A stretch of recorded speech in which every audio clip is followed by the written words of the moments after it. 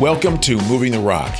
Whether sales is all you do or only part of what you do, the strategies and tactics of success can often feel split between two realities. You can become someone you're not to earn the recognition and praise of people you don't respect, or you can try to figure it out on your own, knowing you'll underperform your potential. We're here to offer a third way. The idea that you can't have success without compromise is just wrong. You don't have to compromise to win in the long term. You can play the game in such a way that you win in the short term and the long term. Through our hard lessons learned, we can shift your way of thinking and create a better way. I'm Chris, founder of SiteShift. And I'm James, founder of Florist Group. If you're tired of the status quo, we're here to help you move the rock on your career, your business, and your life. Welcome. Jimmy, welcome. We're back. We're doing it again. Yeah, I love it, man. It's good to see you. A beautiful sunny day here in Columbus, and I know we've got lots to talk about. Yes, indeed. And it's a fun conversation to have on a Friday because I'm going to use the more colloquial term. We'll get into the business term in a second. But if you're talking about something on Friday and you're talking about what a lot of people think about, you are talking about payday, baby. That's right. Payday. We're not talking about the candy bar.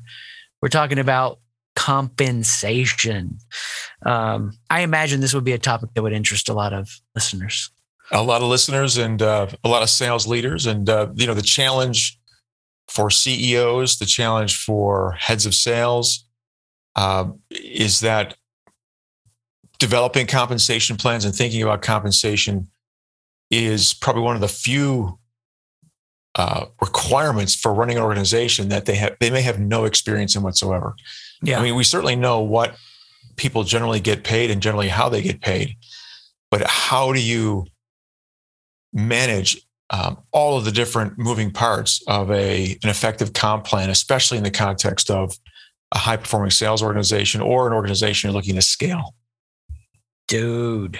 Well, so for me,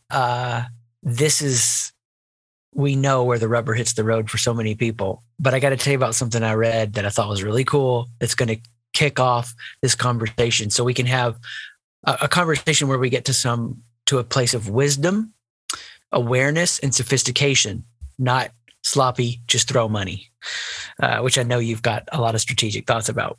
So here's the story. This guy he goes to Chick-fil-A at lunch and he sees this younger guy. Somehow he found out his age, I guess, through the process, but he's a little over 20 and he saw him hustling like crazy, getting it done, like balancing everything, just in a positive attitude. And I forget what industry or business this guy was in, but he saw that guy doing it and just asked him how much he made an hour. It's like $12 an hour or something. He goes, and he starts with us on Monday.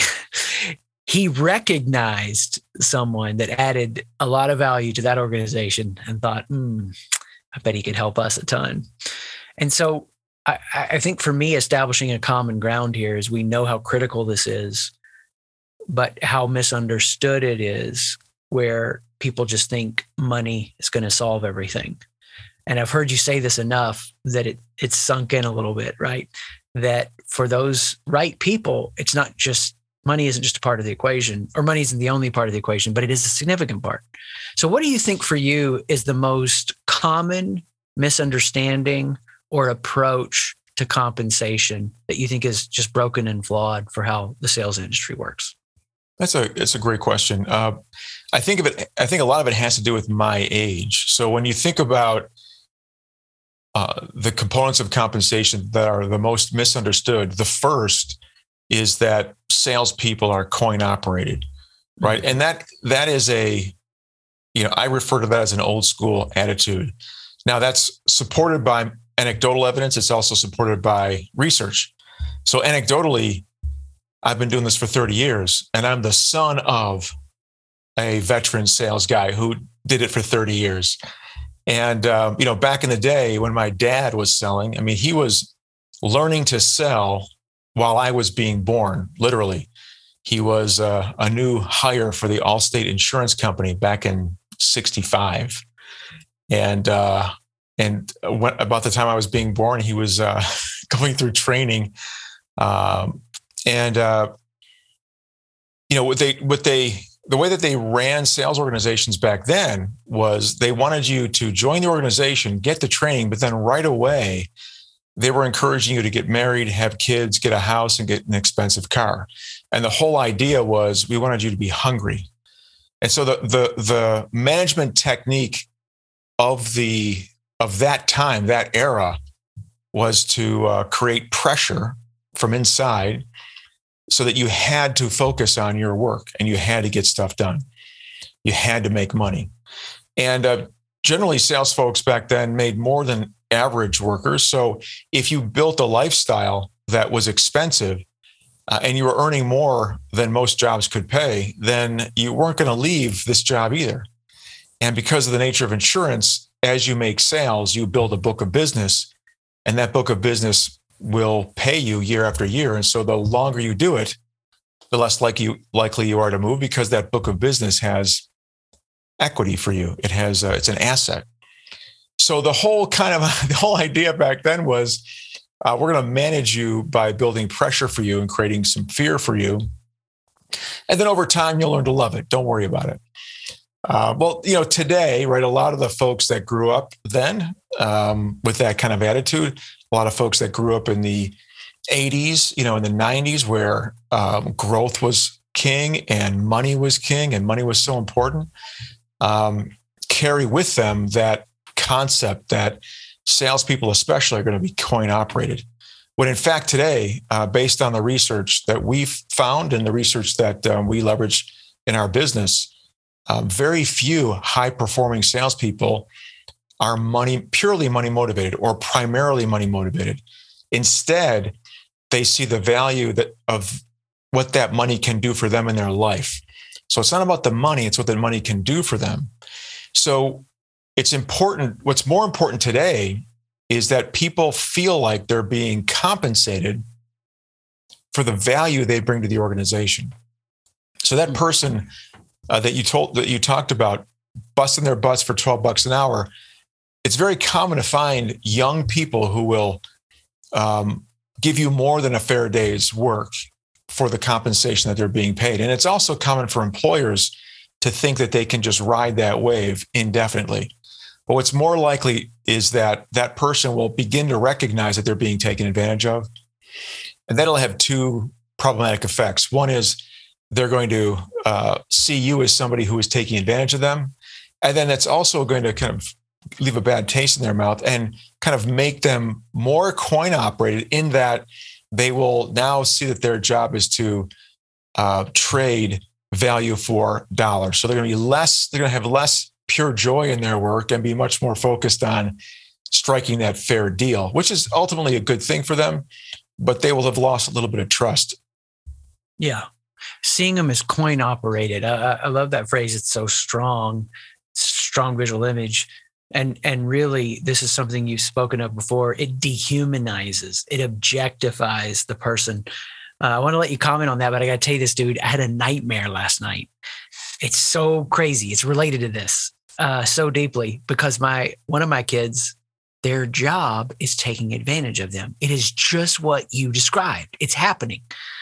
And when she comes back and tells me about the culture, I feel like I'm coming out of my skin. Like, I'm going to call him right now. I'm going down there. And of course I wouldn't do that and take away her agency. But here's how I know it's psychologically bothering me. Last night, I wake up, cold sweat. It was a real dream. Dude, it was so intense. And I thought it had happened. She came home from school, senior in high school. She came home and she had been beaten up at school in my dream. And really bad. And I was just so angry. And I wake up and I'm like, oh, it's not real. But it still resided in my heart emotionally. And I was like, okay, why did I just dream that? It was so intense. And it just came to me as soon as I thought, it was like, oh, it's because I'm seeing her get taken advantage of. And it's making me come out of my skin. And so when we treat them this way, when people are treated this way, they're objectified. They're not treated as a human. We'll get to what it means to treat the whole person. But for people that are listening to this though, and they're going, hey man, just get them to perform, get the job done, put the coins in. Who freaking cares? What happens if they don't listen to this? Well, if one of the things that effective leaders. Now, again, what is an effective leader? We tend to think of, you and I tend to think of this idea of a healthy leader. Healthy leaders create other healthy leaders. Unhealthy leaders create other unhealthy leaders. So let's just think about this for a second. If we think of viewing employees as coin operated, and we develop a attitude toward them that objectifies them, what do you think they're going to do to the people they manage? And what do you think they're going to do in a sales context to the people they lead, especially the customers that they lead, right? If they're being objectified and treated poorly or in an unhealthy way back at work, that's going to seep into the way they treat your customers. But if you treat people with respect, right, and you have a healthy relationship from a leadership perspective, and you cultivate core values that are aligned with the mission and vision of your business, and they're aligned with the brand that you put out there in the marketplace, then you'll cultivate individuals who act in a way that's aligned with your brand and the way that you expect your customers to be treated. And to have a salesperson who's purely coin operated and not working for you for any other reason than to make money, then they're really going to treat customers more like disposable assets. They're going to view that customer as only valuable to them if they can pay the money. And that's the relationship that your salespeople will actually be building with your customers when they have those belly-to-belly conversations, which is the most important, connection point between your organization and your marketplace. Yeah. So you're not building this brand you want with the experience that they're going to have with clients and customers. You're not building the culture you want because of what happens. Like you said, how are they going to treat their team? And it makes me think of those leaders that we'll talk to, that are at a place of either, I know my culture could be better, or I hate this part about my culture. And I'm like, okay, well, how long have you been there? Like we've talked about before, a few years, then it's your culture, right? This is what you've shaped it to be. And so that has to be really stared down in the mirror and owned. So we got all these problems that happen. For those that would want to go on a journey of change and really get compensation dialed in, before we get some of the advanced parts, and I've got some questions around that for you. If somebody's starting on their sales leadership journey or starting on a different path, and they're wanting to get out of that coin operated model or mentality, where do you point them to begin? How do you start doing compensation in a way that is effective and builds the culture you want? Yeah. And I think that last part of your question says it all. So what is the culture that you want? A lot of organizations are led by folks who understand the idea of culture, but don't really understand how important it can be in their organization. Therefore, it doesn't get the attention that it could get. And so culture is something that just happens versus something that we plan for and build in a proactive or programmatic way. So what you have to be thinking about when you think about compensation, the first thing is making sure that your compensation plan aligns your employee with the goals of the organization. So if the organization's goal is to have massive growth very quickly, for example, how do we create a compensation plan that focuses our employees on those critical levers that will drive that growth? In other words, are we paying them to do stuff that doesn't really add fire to that, or fuel to that fire? Are we just paying them to get stuff done that we think maybe allows us to manage them easier? I'll give you an example. When you think about a comp plan, there are plans that will compensate individuals for sales made. But you can also imagine a plan that would compensate a salesperson for meetings set or for great conversations had. If you're compensating somebody for a leading indicator like meetings, and you don't also comp or consider the quality of those meetings, then you'll be paying them to get busy work done and maybe not add much value to the pipeline that you're trying to build to feed the growth that you want to achieve. The same thing can be true if you're paying them a high base. If you're paying a high base just for showing up and getting their work done, and that means you're going to be paying them less in a variable context as a reward for them producing sales, which is what your organization wants in the first place. So the question really is, why would a sales leader or a CEO build a compensation plan that isn't aligned with the corporate objectives? Typically, that's because they are compensating for an inadequacy within the sales role itself that they have to make up for with a plan that is not connected to or not aligned with the larger goals of the organization. And so they are building a comp plan designed to fix the inadequacies that exist inside the sales organization and the sales process and the way the organization is led and managed. And it ultimately has a cascading effect and affects the entire organization. Yeah, man. I love it. I just want to use the phrase comp structure to feel intelligent in your world. But no, this is everything. Yeah. What are you rewarding? And we can all imagine situations that we've been in where we know what was getting rewarded was antithetical to the real result that was desired. So somebody starts out on this journey, they imagine the culture they want, they start putting in motion what you've laid out.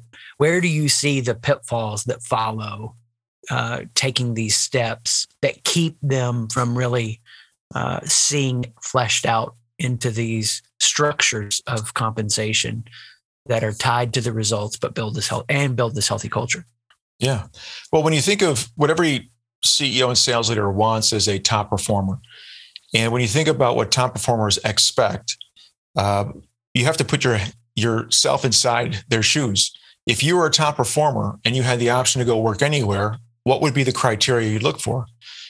The first thing to recognize is that top performers view, especially in sales, they view themselves and they view the decision to find a job as an investor would evaluate any kind of investment, right? They're not looking for just pay. They're looking for return on their time.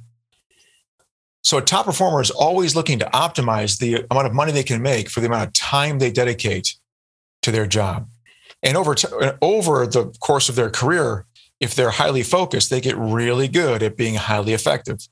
When I was selling, for example, there were lots of top performers around me, but I learned from them and I got to the point where I could join an organization and within 1 year be into the accelerators in my comp plan. So I could move beyond quota into multiple levels of accelerators so that I could earn max money. And I knew that if I worked hard and smart enough, I could make that happen. So every job I evaluated was based on not base compensation. I wanted to see a highly leveraged plan, meaning the variable component of the plan was much higher and much richer versus the base. We have clients, for example, that have base compensations of around $40,000 for salespeople, men and women who make $400,000 or more. Why? Well, they're top performers. They know what they can do, and they don't want to have their compensation minimized or marginalized with a plan that isn't that rich. They want to go someplace where, who cares what the base is?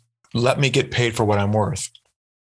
And so the only way you can build a plan like that is if when a top performer comes to see you and asks you what the plan looks like, if it's structured in a way that's going to attract that top performer, great. The next question is, who else in your organization has hit these numbers? In other words, have you already figured out how to help your salespeople get to their number? Do you already know how they should be selling to make that work? Or do they have to come into your organization and figure it out for themselves? So typically an organization that hasn't figured out sales best practice or a sales process that's going to optimize the performance of the sales team, if they don't have that in place, then they're hiring to, as you've heard me say before, fix their sales organization versus hiring to fit that process, that standard way of operating. And so a top performer is going to look at that and say, you know what? that's not for me. What's going to happen is you're going to be attracting the mediocre and poor performers. Why? Well, if you don't have a process that you know works, you're not going to be able to really get away with paying a highly leveraged comp plan, which means you're going to have a higher base structure and a smaller variable structure. And that higher base is going to now attract those mediocre and poor performers. And it's going to send those high performers away. And even if you manage to bring a high performer in, when they see how hard they have to work to make that little bit of money, they're going to compare that to what's available in the marketplace, and you won't be able to keep them. Yeah. So as you can see what happens, Chris. This idea of alignment. Yeah. Sorry to cut you off. No, keep going. But this idea of alignment is critical. You've got to think about your strategy structure, the roles that you have in the sales organization, their goals, that comp plan, those people, to get to a point of execution that you can leverage to get to the strategy that you started with. Yeah. If you don't have that alignment, you don't think about all these different pieces making sense, then you're going to build an organization with holes, with gaps, blind spots that will end up eventually holding you back and may even convince you incorrectly that your organization is already at its peak performance because you've surrounded yourself with folks who have reset that bar at a lower level. And because it's been, this has been, it's been a process that's been proving itself over and over again because you've only been able to bring on mediocre folks. You haven't been able to keep top performers. That might convince you that you're doing the best you can, when in fact, it's just a matter of creating that improved alignment, that end-to-end alignment or value chain for your organization. Oh man, you're firing on all cylinders here. I love a good analogy, and what this is inspiring in me, because I want people to really grasp what you said, this idea of alignment from front end to back end of the process, the strategy, the structure, the roles, the goals, the people, the systems, the comp structure. It's all got to be thought through. So here's what this is taking me back to. You and I both have a shared love for a certain restaurant brand in the city we live in, because we know it's going to be great service. It's a great atmosphere. It's delicious food. Their distribution has to be so dialed in. There's no danger of getting an upset stomach from something that's spoiled, And so we dine at these for our dates and everything because that's the place. We know the experience is going to be great. And we may just change locations under the brand. Well, we happened to be out for something with one of my kids and went to a place we don't normally go to. And it's a place we've been before, but still, you walk in, right? There's a slight little fish odor from the sushi bar, not strong. And the food was good, but I'd come out of the restroom and I was just noticing that the decor felt a little drab, right? How much you have to know to really run a restaurant well. You can't just be like, I like to cook. I like to talk to people. You got to have interior design. You got to have this. It's all of this whole picture. And because if you don't have all of that whole picture, something is off. All it takes is for something to be a little bit off and you get this result you didn't want. And this is, I love how you said it. The bar is lowered. You think this is as good as it can be. And it made me think of this restaurant where it had a slight little smell to it. You know what? The workers don't smell it anymore. They don't notice it. For them, it's in the background. It's the norm. Their brain has learned to filter it out. You and I could notice it upon first step in the door. And that's what's so powerful about getting all this aligned. The sniff test is so elevated. You are zeroed in, dialed in. You know what you're doing. So really, really powerful. I want to set up this last question, at least the last one that's on my head. So one may show up as we get into this. But I know in my own life of 8 years of hunting for my own food, I would rather have a down month that gut punches me and the potential to change my life the next month than some stable consistency that somebody's handing me. And that's what I'm hearing when you're walking through what these higher performers do. They're evaluating, right? And so many organizations are working against themselves because they're attracting people that are going to hide out in the shadows, as you say. What's the advanced learning here that you've seen? They take step one, they really think about the culture they want to build. They take step two, and they start thinking through the alignment front end to back end. How does this journey finish well? How do they run through the tape, stay sustainable and consistent with this compensation awareness? Yeah. Well, what's the ultimate objective for a company that's scaling up or in the growth stage? The ultimate objective is to have lots of tactical short-term wins, but to keep that momentum going. So we have to be thinking about how do we create short-term revenue, but then also build a systematic approach to growth that can be sustained over time. So it's not just a matter of hiring a top performer and having them work for you for a little bit, and then if they get tired or they want to leave, replace them, right? We have to look at the system that they're a part of. It's just like any kind of professional sports team, and my head goes right to football. It's the one we probably watch the most in our house. But think about a professional football team. There are football teams here in the U.S. right now that haven't won a championship or been in the playoffs for decades, right? In the entire life of one of my kids, they haven't even sniffed the playoffs. That is now they haven't had, it's not like they haven't had access to amazing people. What's missing, right? What's missing? They're missing that system, that approach that not only attracts great players, but turns those players into a great team. The misconception in sales is that we have a bunch of individual contributors that don't need motivation, that don't need leadership. That could not be further from the truth. Great players, we refer to our salespeople as players. Great players want to be around other great players, and they want to be valued and developed. They want to become better. They're always looking for that next 10% or 1% or 3% improvement. Why not, right? I mean, you've got to do something with your time. Is it realistic to expect that somebody at the beginning of their career who was hungry to learn and always thought they could get better would stop being that way midway through their career or some point at the end of their career? It's just not the case. They want that constant stimulation, that constant leadership, that constant development, and they want to be part of something bigger than themselves, just like any other human being. So when we look at salespeople as coin operated and we dehumanize them in our minds, maybe not on purpose, but we look at them as just cogs in a mechanism that's designed to make us money, and they're easily exchangeable, then we miss a huge opportunity to provide them the leadership to create the leverage within the organization, shared best practices, camaraderie, motivation, the grit required to be resilient in good times and in bad. That is what creates sustainability.